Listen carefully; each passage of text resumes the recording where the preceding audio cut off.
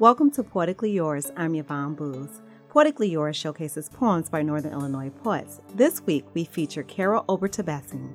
Her poem is called A Call for Peace. A woman stands beside her silver Chevy on a quiet street, reaching into her purse to retrieve her keys.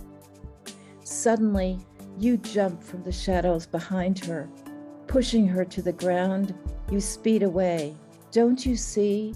She is the doctor who birthed you. The man slowly climbs the stairs to the platform, heading home from a long, hard day at work.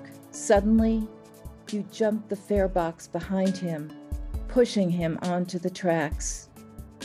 Don't you see? He was the neighbor who caught you when you fell from the tree. The grandmother reads quietly before going to sleep, seeking an escape from the cancer she faces.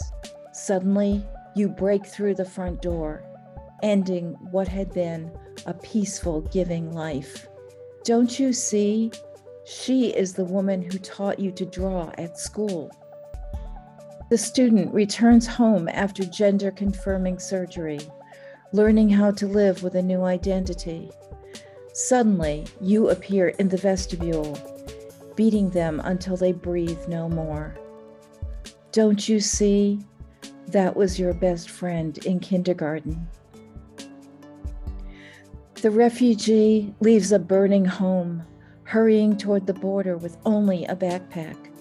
Suddenly, your troops attack the theater where she sheltered, killing her and the child within her body. Don't you see that war destroys all that gives us life? Why don't you see? What monster lurks inside you? Don't you see that hate destroys the hated and the hater?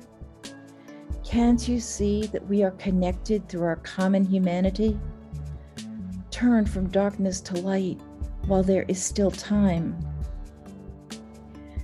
And we who see the crime, turning away and losing hope, must continue to bear witness and speak out, not letting the boot of hate kill the flowers, but embracing, teaching, and living love. For Poetically Yours, I'm Yvonne Booz.